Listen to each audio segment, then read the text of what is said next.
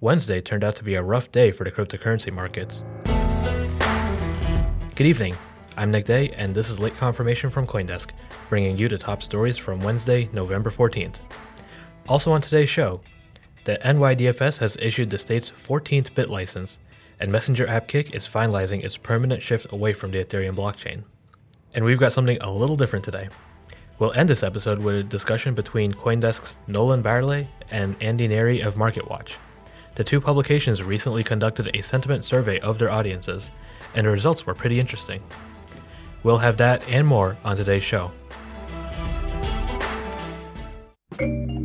Zion Trades is a simple, responsive online platform enabling experts and beginners to trade cryptocurrency and altcoins, including Bitcoin and Ethereum.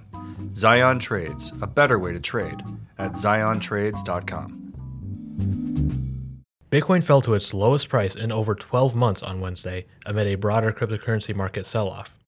According to CoinDesk price data, as of press time, Bitcoin's lowest point in today's session is $5,669, the lowest reported price figure since November 11th of last year.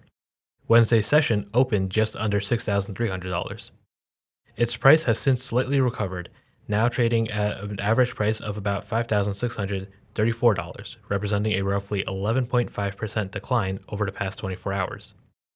The developments further indicate that what had been an extended period of little volatility in the cryptocurrency market may be over. A new bit license has been issued by the New York State Department of Financial Services. The lucky recipient? The New York Digital Investment Group. NYDIG can now offer crypto-related services in the Empire State. According to a press release, those services will include liquidity and asset management services to New York residents. Further, DFS has granted permission to a NYDIG subsidiary to operate as a limited-purpose trust company. That subsidiary, appropriately enough, is called the NYDIG Trust Company. As such, NYDIG is now able to offer custody and trade execution services, including services for Bitcoin, Bitcoin Cash, Ether, XRP, and Litecoin. These services include self-custody, contracting with a third party to offer custodial services, or contracting with NYDIG Trust or NYDIG Execution directly for custody services. Next up, Messenger app maker Kik is quitting Ethereum for good as it continues to develop its cryptocurrency, dubbed Kin. Launched on Ethereum early in the ICO boom, Kik has now announced that it will close Kin's atomic swap with Ethereum. Without specifying a date, the Kin Ecosystem Foundation said Wednesday that it would soon release a tool for moving Kin holdings off of Ethereum. Kin's token has had several homes in its short life. Ethereum scaling issues have been a concern since November 2017, and since then, Kik has developed a two-chain strategy involving Stellar and Ethereum. In May of this year, it abandoned that strategy when it determined that Stellar's extremely low transaction fees were too much at scale. The project decided to fork Stellar so it could eliminate transaction costs entirely. With that move, and this new announcement, Kik is moving towards complete independence from either chain. One of the Bitcoin community's most beloved veterans just got a promotion. Revealed exclusively to CoinDesk, Casa has elevated Jameson Lopp to CTO 8 months after he joined the crypto custody solution startup as an infrastructure engineer. In this newly created position, Lopp will focus on making sure the company's products complement its annual $10,000 premium vault service, with a waiting list that already includes hundreds of Bitcoin users. For example, the startup has sold more than 500 Casa Lightning nodes, a device introduced in early September which taps into a second-layer scaling solution for Bitcoin transactions called Lightning Network. As a service-oriented startup, Casa will focus on trips and tools to help such subscribers manage long-term Bitcoin storage, including inheritance planning and protecting their hardware wallets. In addition to upkeep on the Bitcoin-centric node product and key management service, Lopp will help develop complementary products and investigate how to keep all these devices safely up to date when Casa adds support for other blockchain-based assets beyond Bitcoin. For more on today's stories and to subscribe to our newsletters, check out CoinDesk.com. You can also find us on Twitter, Facebook, and Instagram at CoinDesk. And as a side note, CoinDesk has officially launched its Crypto Economics Explorer, a new visualization tool aimed at providing a comprehensive look at the health of the ecosystems built around various crypto assets. Check it out at coindesk.com/data and let us know what you think. And coming up next, we'll have Nolan Barley and Andy Neri on the results of a joint sentiment survey. Stick around. For CoinDesk, I'm Nick Day. This has been Late Confirmation.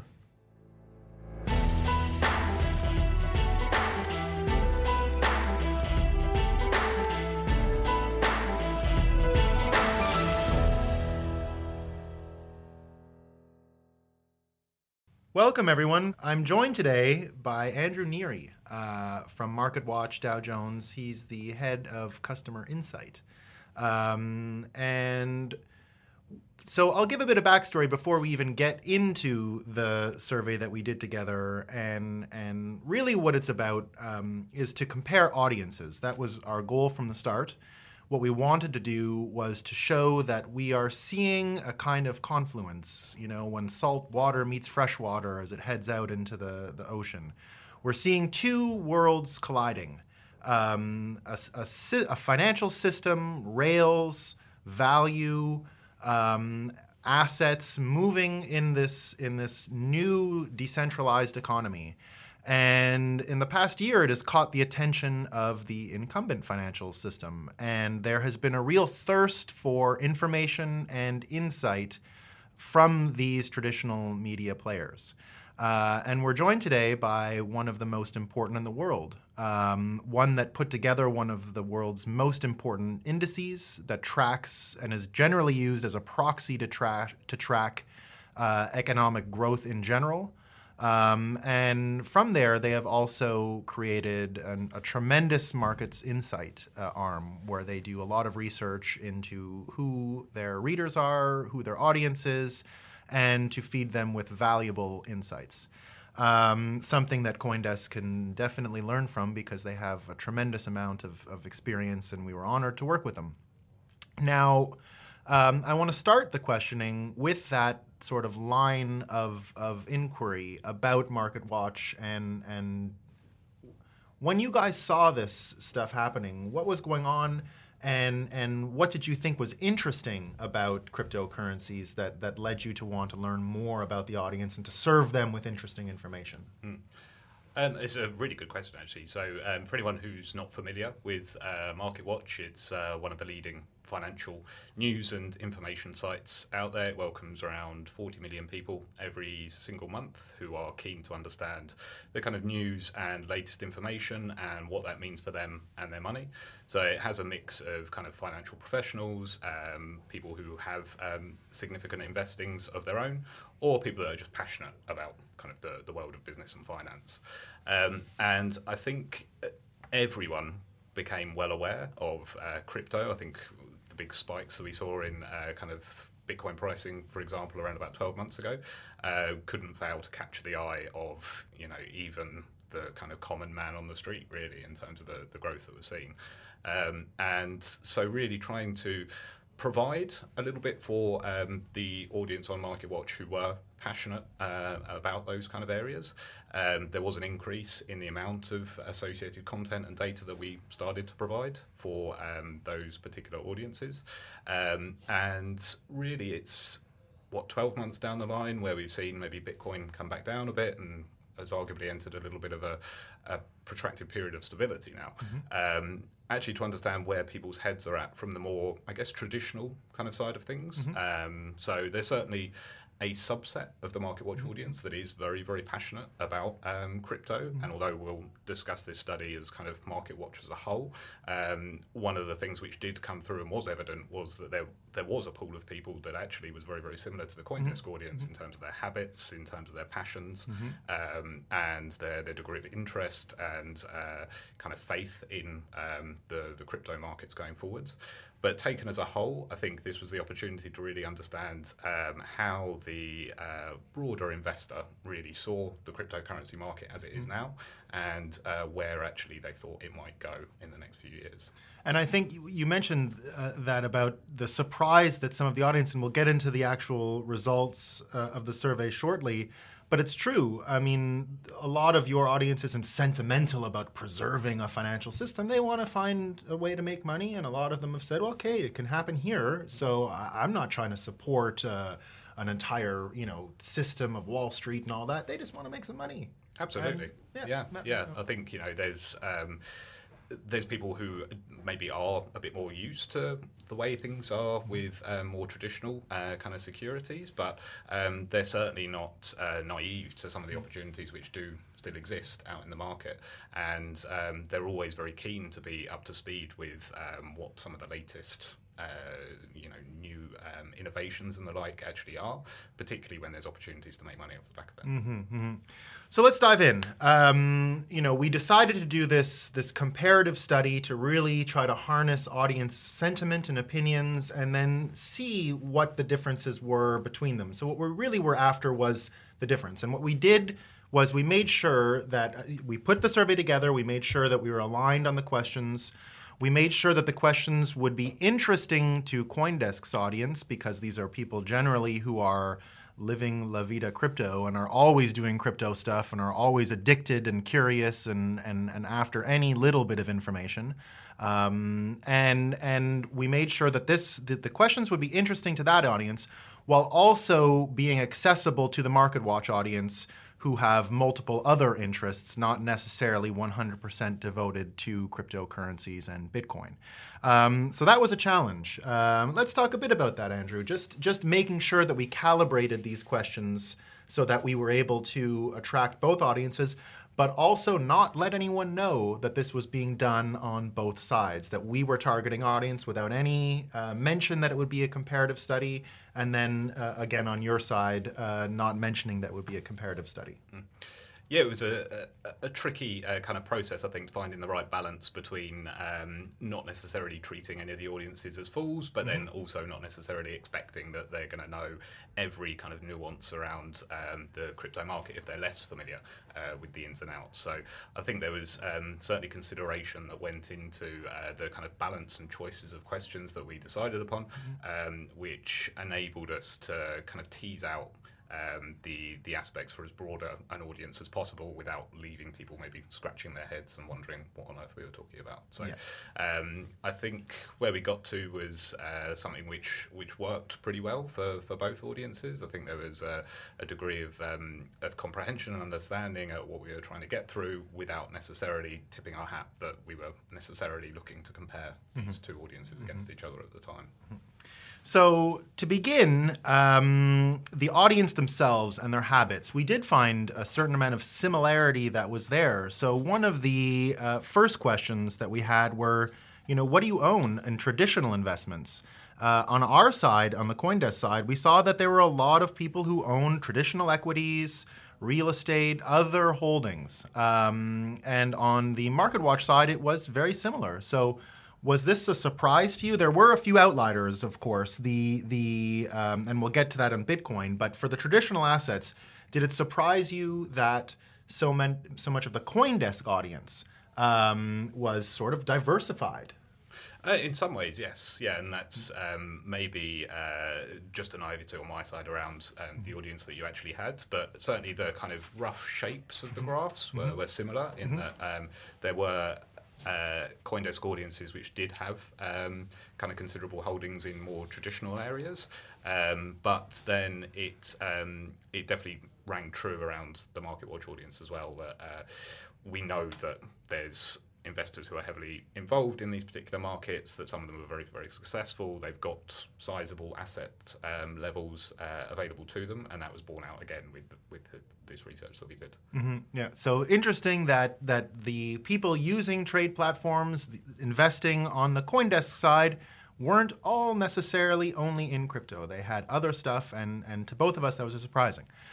Speaking of trade platforms, it's time to mention very briefly our sponsor, Zion Trades, who brought this survey to market and helped get us and surface all of this information and help us get aligned to go out and do this important work. So thank you again to our sponsor, Zion Trades.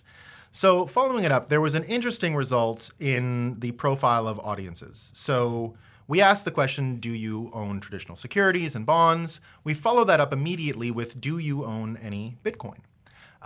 We were surprised to see that there were several large categories of holders. So we asked respondents to mention how much they owned. And the numbers were not so different.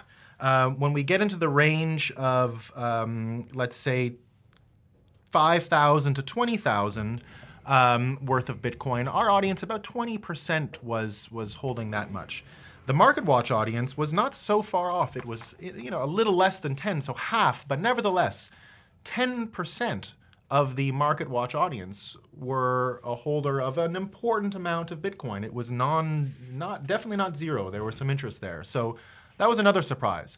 But the one that really stood out, to me anyway, was that in MarketWatch there were over 50% of the respondents did not own Bitcoin and were not interested in owning Bitcoin.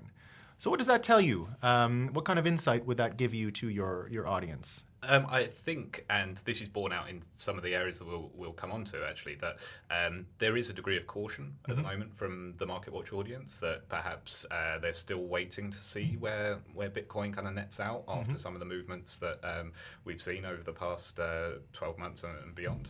And that actually, they're aware of it, but jumping off the back of that, I would say one of the things that I did find even more surprising when combined with the fact that they're supposedly not interested in Bitcoin is that they're checking prices almost as frequently as the CoinDesk audience. So although they're not interested right now, maybe it's not the right decision for them, there is a desire to remain in the know just to make sure that they're not missing out on an opportunity. So while it's a no, not right now, I definitely think this isn't an audience that's saying no, not ever. And the question definitely wasn't posed as no, not ever. It was not at this moment. Sure. And would it suggest that there still is this sort of specter around Bitcoin that remains there from the Silk Road days, sort of a hue that hasn't been taken off yet, that there is perhaps a lack of appetite for some of the associations that Bitcoin has? Would that be one of the reasons why perhaps this number came? Or is it just a wait and see, unsure, see where it goes, see how it grows? I mean, I think they kind of go a little bit hand in hand. That we've seen Bitcoin to go hugely up and then hugely down again. But some of the elements kind of associated with Bitcoin, be that the faith in the blockchain or the degree of regulation which exists, all adds to kind of elements of uncertainty, which perhaps tips the feelings of risk a little bit too far into the direction of actually maybe not for me right now. And you brought up the results on price checking, and it is amazing that there does seem to be, they were almost exactly aligned as far as the CoinDesk and MarketWatch audience checking prices daily.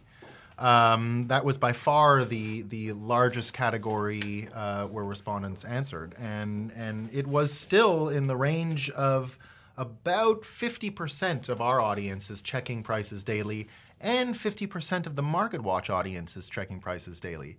I wonder if you think this is because the price is more actively displayed around the world now, that you can actually see more references to the Bitcoin price.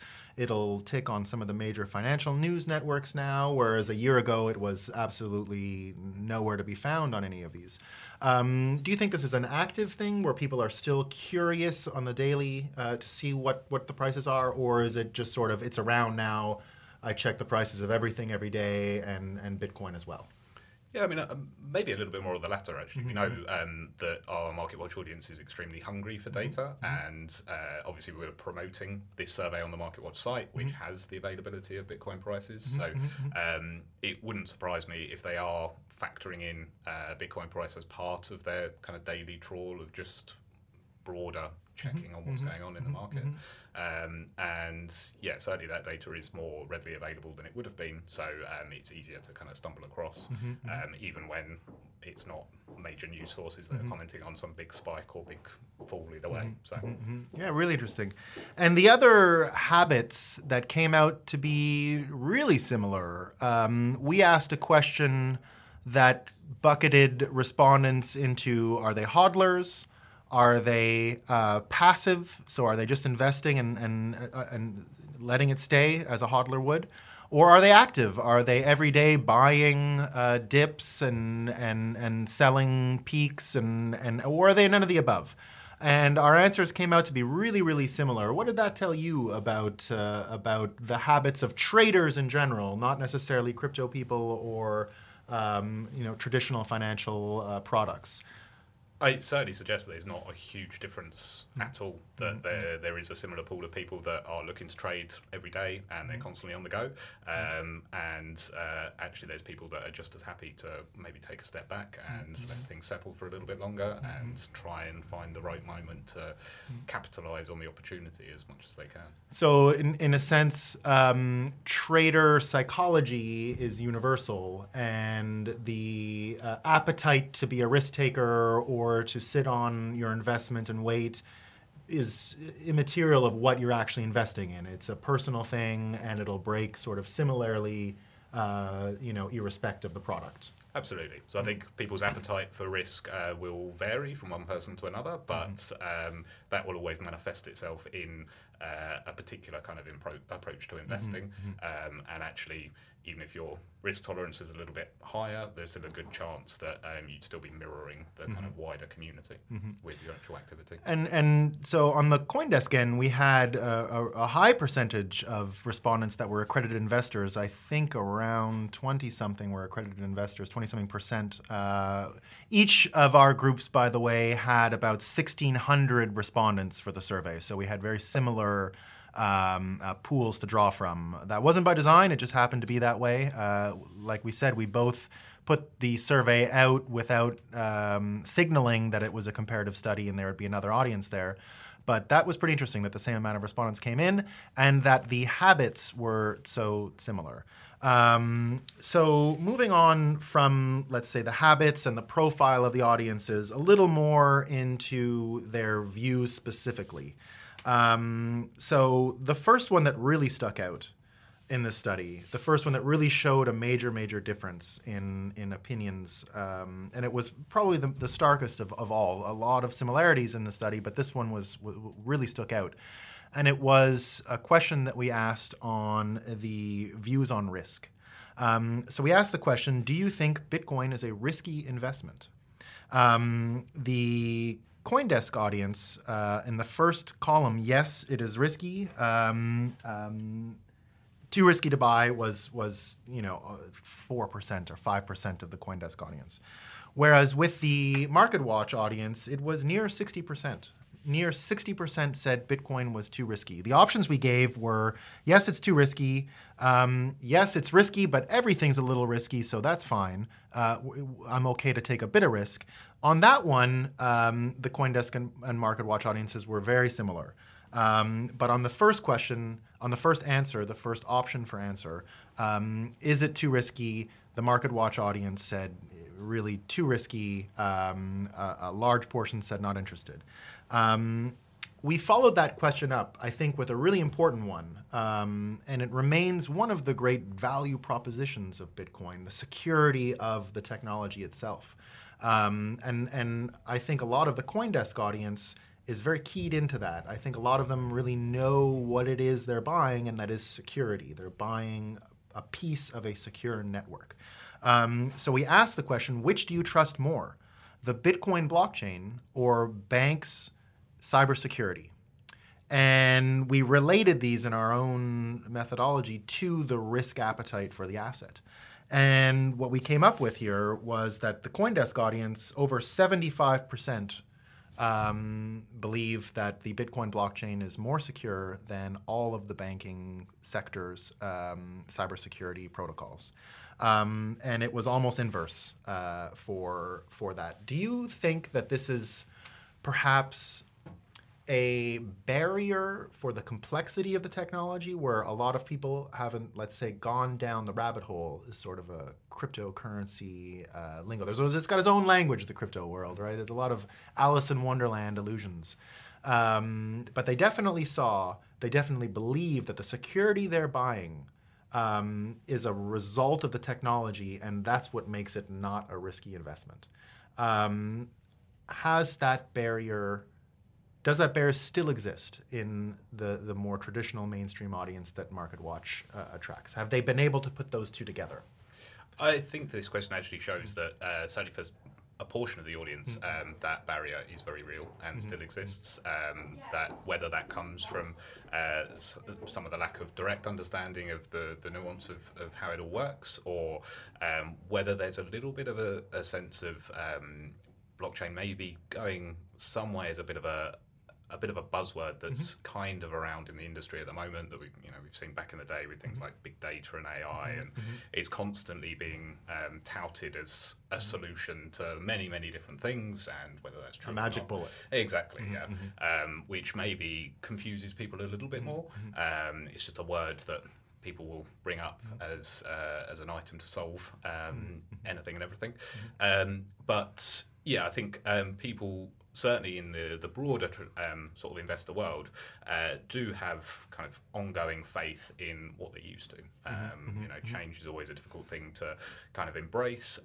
New technologies, particularly when you're combining it with something which has fluctuated quite as much as Bitcoin, can bring about a degree of uncertainty. There's maybe a degree of a lack of I suppose transparency in some ways, that there's not necessarily, because of the decentralized nature, there's not the transparency of who it is that you're necessarily trusting, who are the actors on the other end that you're engaging with. Whereas for some of the traditional trading audiences, at least, they're still going to be a lot more used to, there's the person I'm looking to do a deal with, let's shake hands and get a deal done. So I think this is one of the areas certainly which contributed significantly to the degree of uncertainty and the lack of tolerance for risk of Bitcoin, which would actually get them to invest. Yeah, and I would say it also perhaps speaks to a bit of the, let's say, history of the cryptocurrency industry and the history of normal financial assets, which MarketWatch and Dow Jones has been at the forefront of for over 100 years now.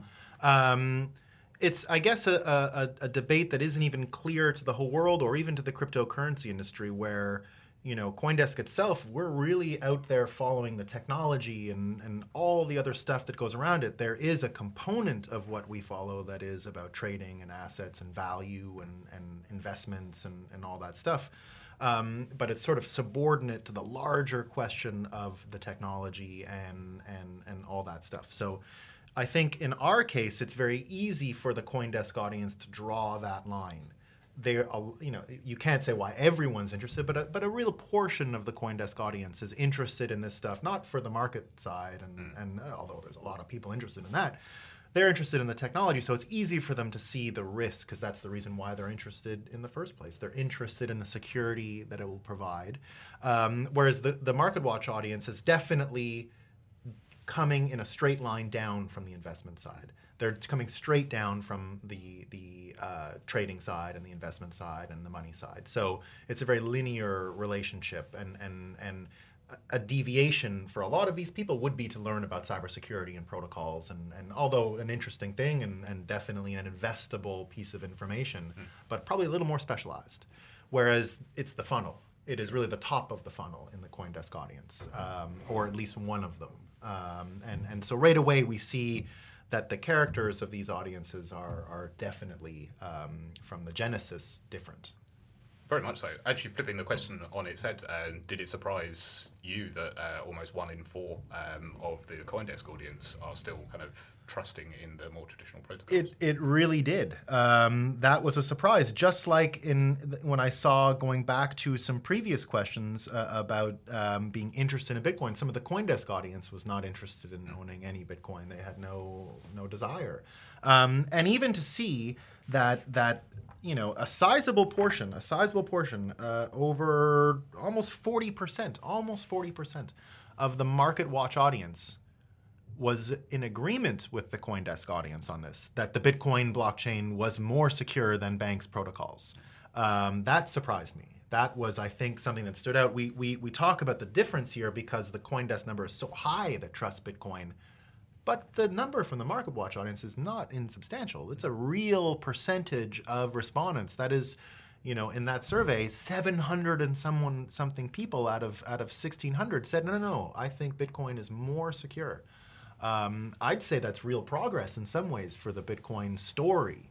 that size of a proportion of the MarketWatch audience said, I trust Bitcoin more than the bank's security protocols. I found that to be really fascinating and amazing. So I'm glad you asked for the mirror image of that question, because it is definitely true.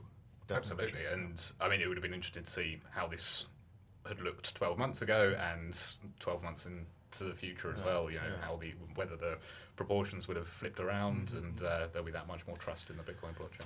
We tried to tease out one question that would have brought a little more clarity on this, and that was a question that we asked on the Cambridge Analytica issue when we said, do you think that the widespread adoption of this technology could help solve things like the Cambridge Analytica question? Unfortunately, I'd say our results are a little too inconclusive, because both audiences we offered I don't know as an answer to not force people to say yes or no and feel pressure if they didn't know something to answer yes. And we definitely wanted the option of I don't know, because it is a complicated question and not everyone has connected those dots. And it is speculative anyway, so we're all kind of guessing that it's an answer. Some people think it is.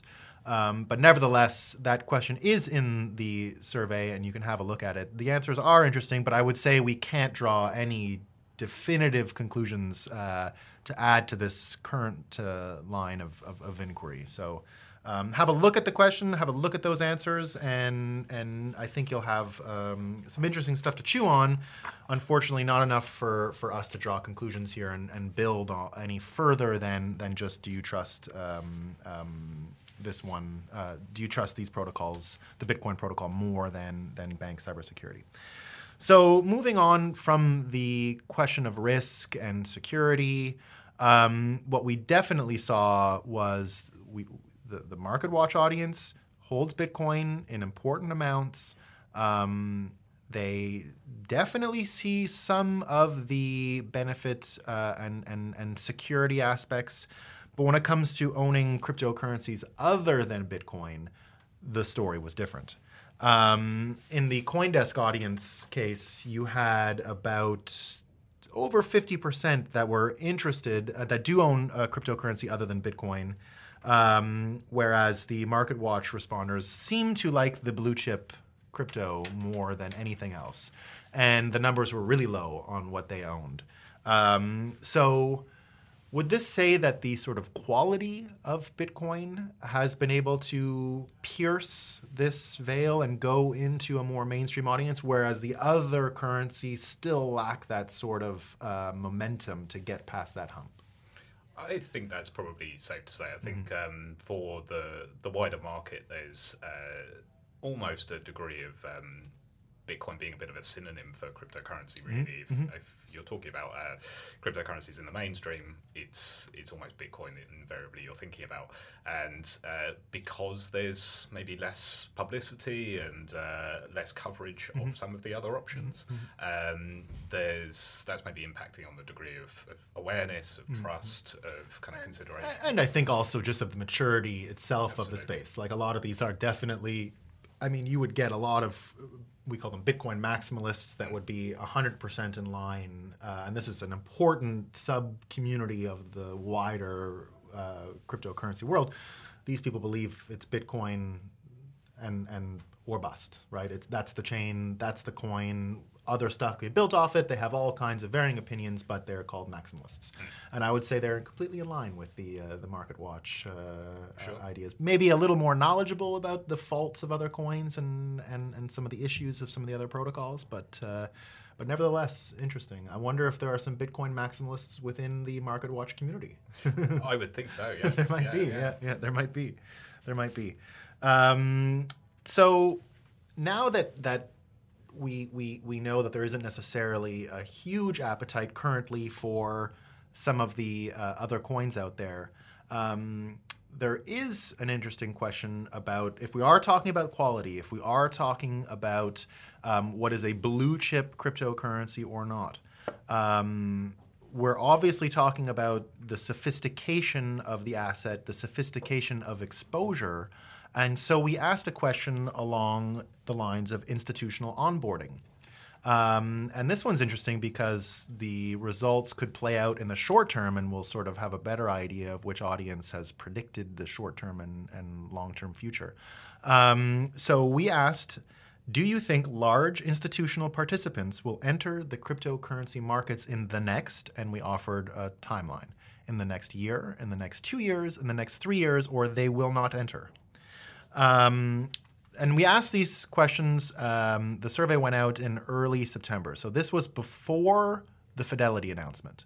Now, the Fidelity announcement doesn't necessarily mean institutional players and money is there. They're merely making it available. So it's an institutional product. So the question was not about institutional products coming online. It was, will participants enter and will money follow? And on that one, we had a real big difference. There was a lot of similarities in the next 2 years. A large portion of the MarketWatch audience thought it's coming.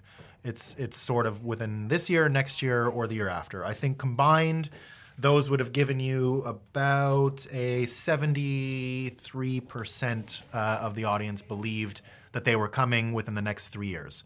The CoinDesk audience believes that the institutional participants, to the tune of about almost 60%, they are coming this year. This year. Important institutional money will enter this year. The MarketWatch survey had an important difference here as well, where over 40% said they're just not coming, period. They'll never come. Institutional money will not come, which I think suggests that that percentage says that maybe this thing doesn't have legs. But that might be reading too far into the results.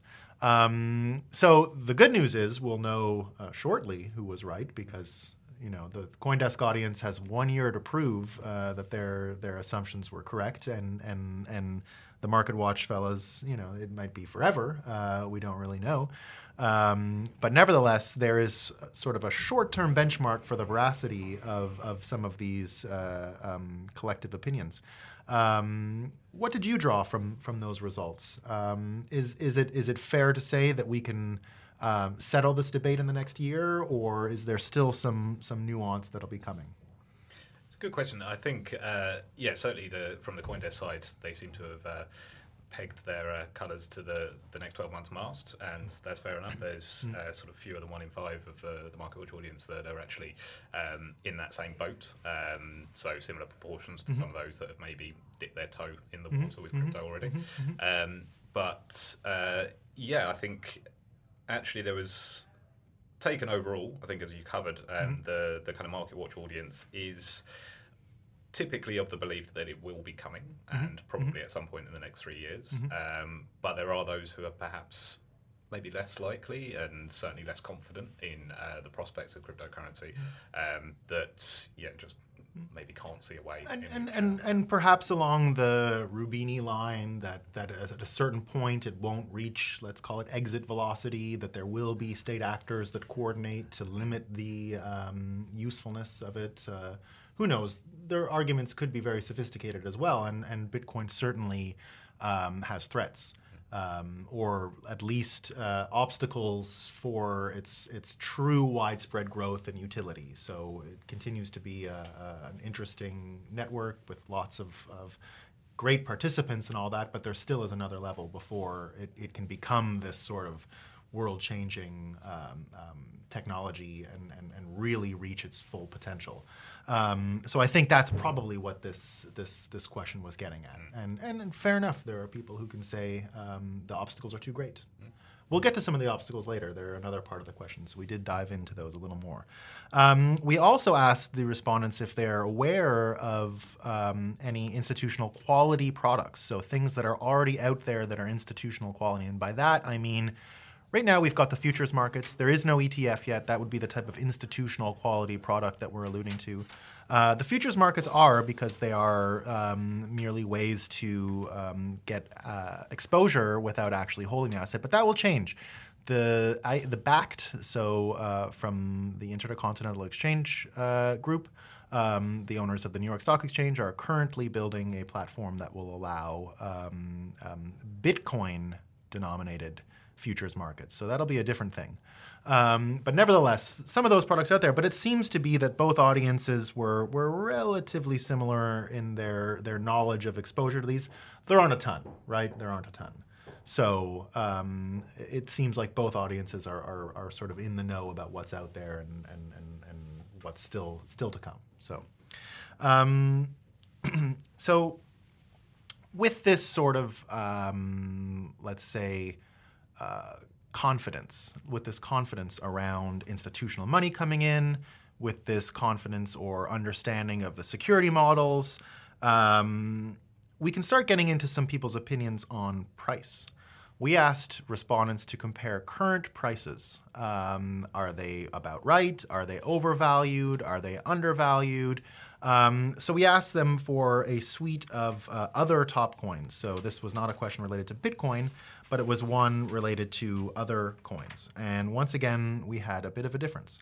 The CoinDesk audience believed that most of the coins out there were undervalued.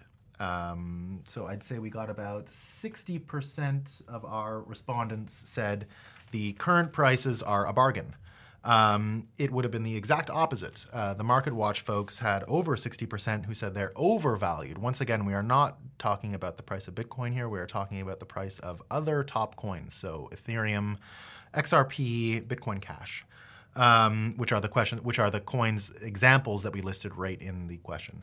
About right, about 25% of CoinDesk and about 15% of the MarketWatch audience said about right, so that was pretty similar.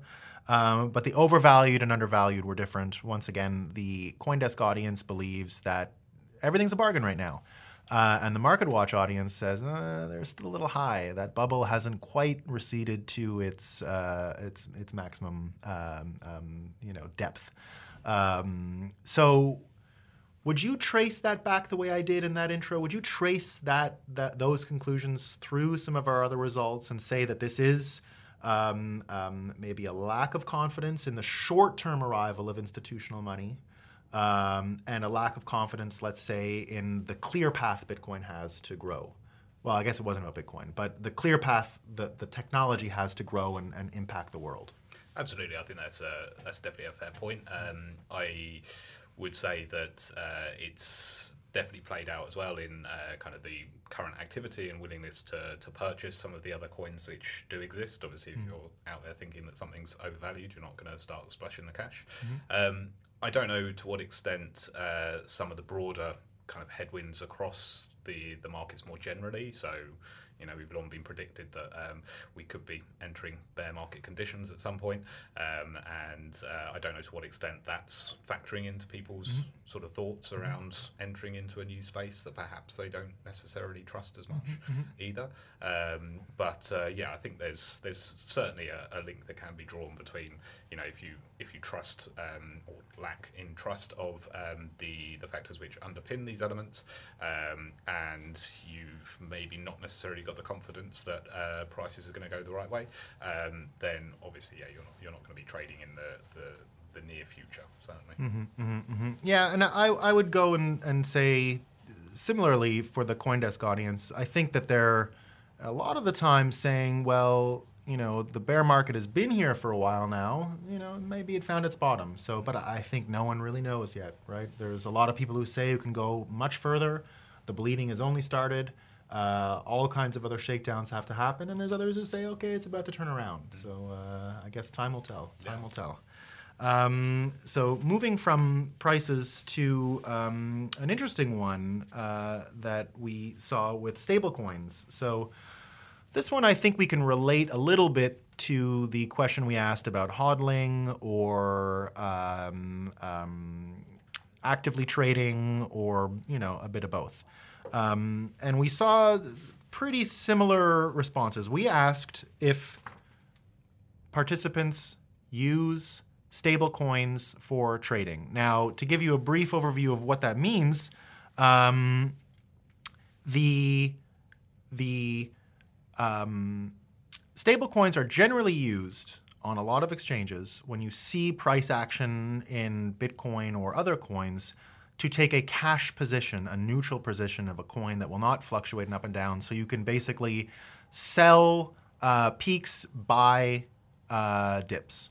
And a lot of people use it. It's a very easy way to go in and out of the market. And our answers were, sort of sophisticated traders do this pretty regularly. And we saw that it was a fairly common practice on the CoinDesk side, but not zero. An important number of MarketWatch people do this, and it's not a huge number. It's definitely not the majority, but that there are that many people from the MarketWatch side of the aisle that know about this. Even on the CoinDesk side, it was not a hugely practiced move. It's out there in the industry. It's not all of our respondents that do it, but it definitely happens. But that there were MarketWatch people that go in and out of stable coins to trade, I thought was really fascinating. Absolutely. I think certainly if you park the proportion of each audience that aren't currently trading, so wouldn't have a use for stablecoin in this particular instance. Actually, I think the two graphs get a lot closer together across the two. And yeah, I mean, you would think that perhaps there can be a degree of extra trust in something like a stablecoin, a bit more of familiarity, because obviously linking to kind of assets that people will be a little more used to and maybe feel a little bit more tangible. But maybe that kind of thing could be a means of increasing someone's confidence going forwards in actually starting to invest. So. Okay, well that brings us to sort of the end of the differences in the audiences, and they were important. There were some similarities in there, but what we saw was interesting differences, an interesting delta to chew on, and some interesting conclusions we can draw from these differences. But there were similarities. There were important similarities. Similarities that I think speak a bit to the technology, speak a bit to what's going on in the space. And let's get right into them because they were really fascinating. The first one was about Fed coins. So we went from stable coins now. These are similar. They're backed by a fiat currency, a sovereign currency, but issued by the central bank itself. So not like Tether, which is issued by a startup. Or other coins that are issued by exchanges and all the varying types of stable coins that are out there. This would be a coin issued by the Federal Reserve in America or the Bank of Japan if it was a Japanese coin.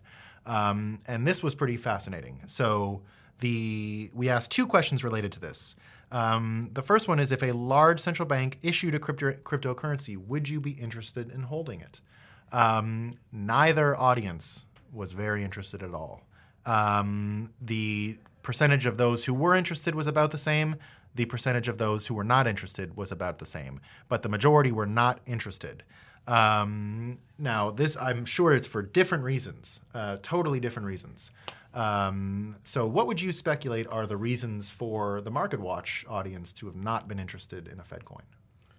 I suppose some of that could actually stem from actually the question itself, in that maybe we could have specified a little bit more around which central banks we would include. Perhaps not having the detail in there around whether it was one that people would necessarily trust more than the other. That might have contributed to some of the lack of certainty, as well as kind of broader details around what that might entail. But I think certainly from a MarketWatch sort of audience perspective, it was relatively consistent with the broader kind of uncertainty maybe around crypto and where they might go. But then from a CoinDesk perspective, what would you...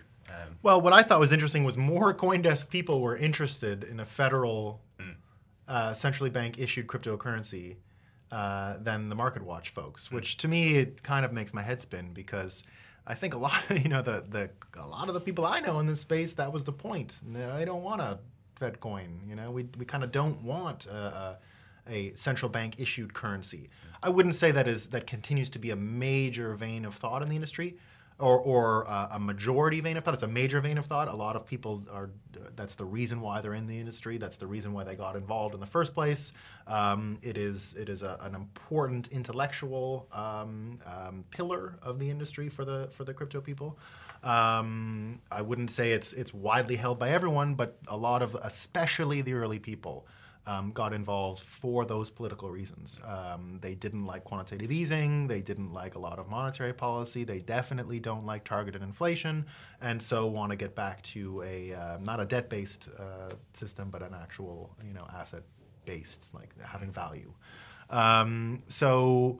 I was surprised that, frankly, that much of the CoinDesk audience was willing and accepting of a federal coin. I think that if the question was stable coins, it would have made sense. Yeah, sure. I mean, they like to trade, they like to go in and out, so that makes a lot of sense. But a central bank issued coin seemed to be a bit of a it's an idiosyncrasy of our audiences that I didn't see coming, and so it surprised me. I thought you'd have had at least reversed. I thought there would have been more MarketWatch people interested in it than CoinDesk's audience, but in fact it wasn't the case. More CoinDesk, a small amount, more CoinDesk people were interested in this coin. It might be because you have so many people interested in the technology. They want to see how it goes. They're interested in experimentation. They want to see, and maybe they think it'll help other coins get adoption, or whatever the reasons. That we can't go that far into the reasons. We can speculate, but we can't nail it down necessarily.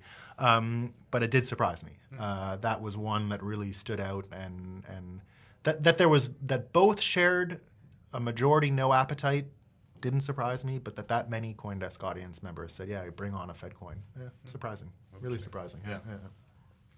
Along the same lines, we asked if a physical US dollar was ever replaced with a cryptocurrency. So that doesn't mean a Fed coin coming out, but it means an actual upending of the world order and the US dollar no longer being sort of the reserve currency of the entire global economy. We asked, would it be Bitcoin? Would it be a Fed coin, like we just mentioned in the last question, or would it be some other cryptocurrency? So the crypto US dollar, the Fed coin, for the CoinDesk audience was the number one answer. That was along the similar lines of being surprised to the previous question. I think if you'd have asked a lot of the CoinDesk audience back in 2013, 2014, that answer would have been very, very different. So I think it speaks a bit to the change in the audience. I'm guessing, but I think it does. And I found that to be, pretty strange. And that, still over 20% of the CoinDesk audience said Bitcoin would eventually overtake. If a coin did, it would be Bitcoin. And that made a lot of sense to me. It's that first result that seemed a little strange. So did that surprise you about the CoinDesk audience? Was that something that you would have not seen coming? Absolutely, yeah. I actually would have thought that potentially they would have been a bit more aligned to the MarketWatch audience that was overwhelmingly of the opinion that no, probably never going to happen, but we'll see a cryptocurrency replacing the physical US dollar. So, I mean, that's perhaps sort of testament to just the broader faith in the crypto industry and the kind of uptake that we're seeing. Yeah. I mean, we placed no kind of timeline or anything on this. No, it was a kind of a futurism question. But that many MarketWatch people, I'd say, said more likely that a cryptocurrency other than Bitcoin would overtake it, which I thought was also strange, strange. Absolutely, yeah. But they're different audiences, different audiences. So moving on to another similarity now, and this one is an important one, really about the limitations of the technology. So what are the obstacles that are facing it? So when I wrote this question, I was almost sure, almost positive the answers would be different. But in fact, they were not. They came out really similar. So we asked, what is the most important obstacle to cryptocurrency growth and adoption? And we asked, is it regulations, Is it the custody question? So how to secure these assets? Is it the volatility? Is it the centralization of mining? Is it the centralization of mining or other? And we had a general agreement on this one. So my guess going into that, and it shows how sometimes you can be totally off. My guess was centralization of mining was going to come out as a much larger answer from the CoinDesk side. I had a feeling that would be where we got a lot of answers. I was completely wrong.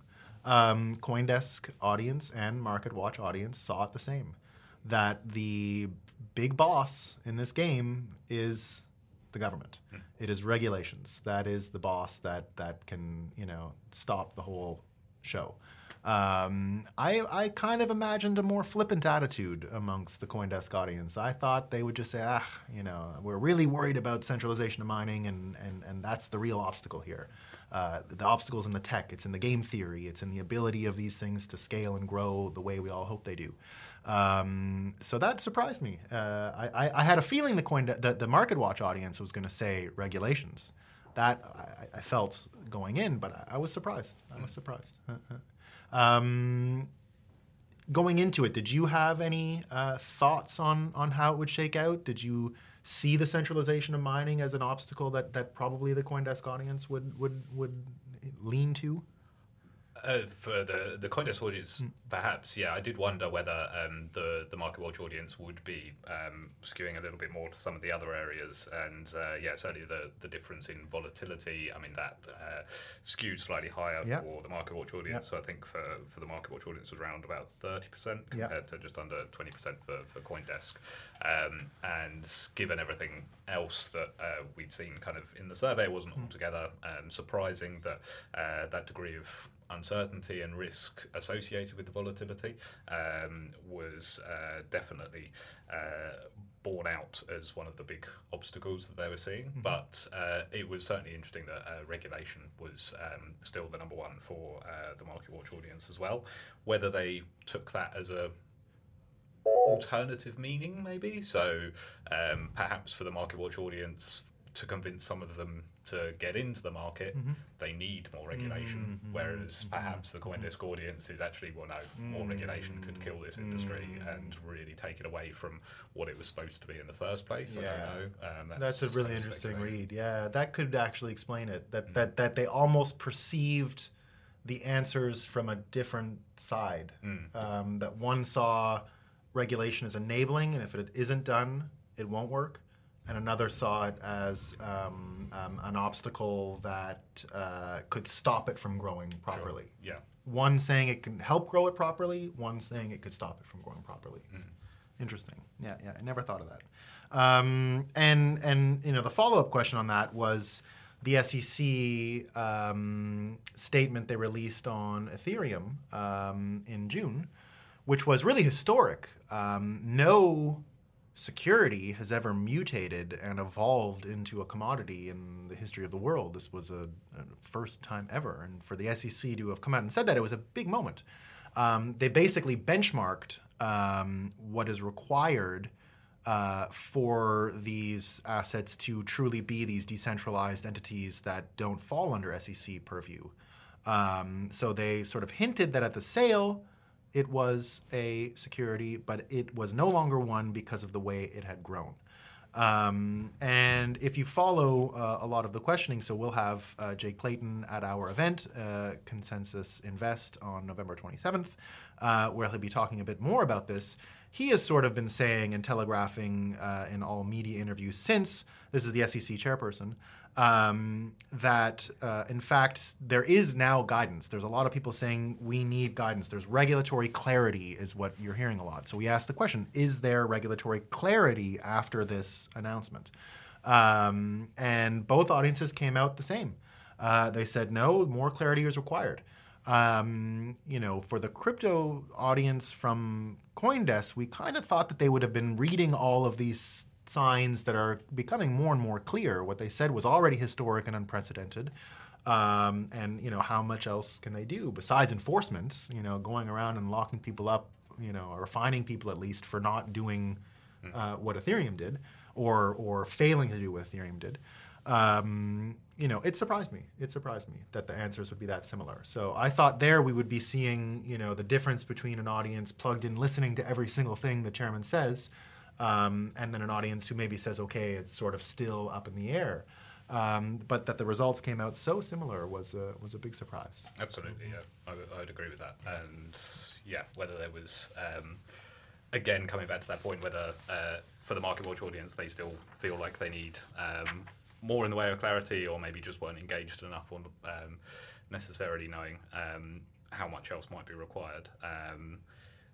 To have the results as similar across the board was very surprising. I mean, we were not far shy of sort of 95% of the MarketWatch audience that was believing that there was not really enough regulatory clarity around cryptocurrencies. So. So final question that we'll be covering in this session, and I think an interesting one. I have a bit of regrets on the methodology we used on this one because I really love the question. I find the answers to be a little confusing. So I wish we had a do-over for this one, but nevertheless, we asked, would you rather? Would you rather have $1,000 worth of we said a blue chip stock, gold, Bitcoin, or in a mutual fund? Bitcoin did really well. Bitcoin did really well in the MarketWatch numbers. Of course, it was by far the most in the CoinDesk survey, and gold coming in second, and the fourth choice in general was the mutual fund. So clearly a little less risk, a little more risk appetite on the CoinDesk audience than on the MarketWatch audience. But nevertheless, the between first and second choice, Bitcoin won in the MarketWatch survey, which I thought really fascinating. That they would rather $1,000 now worth of Bitcoin, first or second choice, than anything else. Did that surprise you? It did, yes. Yeah, I thought people would still have faith in kind of blue chip stocks, and okay, maybe some of the other options were a little bit more sort of steady and less likely to dramatic growth, perhaps. But for Bitcoin to come through quite as popular, given everything else that we'd seen around, okay, a little bit of uncertainty around entering, maybe feeling that some of the prices outside of Bitcoin at least were overvalued. It was definitely surprising to see that come through quite as much, actually, as it did.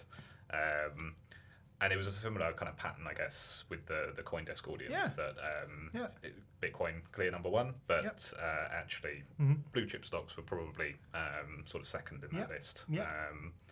Was there anything that kind of surprised you on that kind of side? Yeah, I mean, I was really surprised that based on if you went just first and second and weighted those, Bitcoin wins the MarketWatch audience, and I kind of thought it might be more like a third place instead of first place. It just lost the first choice to the blue chip stock, but made up for it in the second choice, and I thought that was not what I expected, and shows clear sort of alignment here, that the audiences were not that different. I think so. My regret is that we gave choice. I said I think we should have made it an absolute.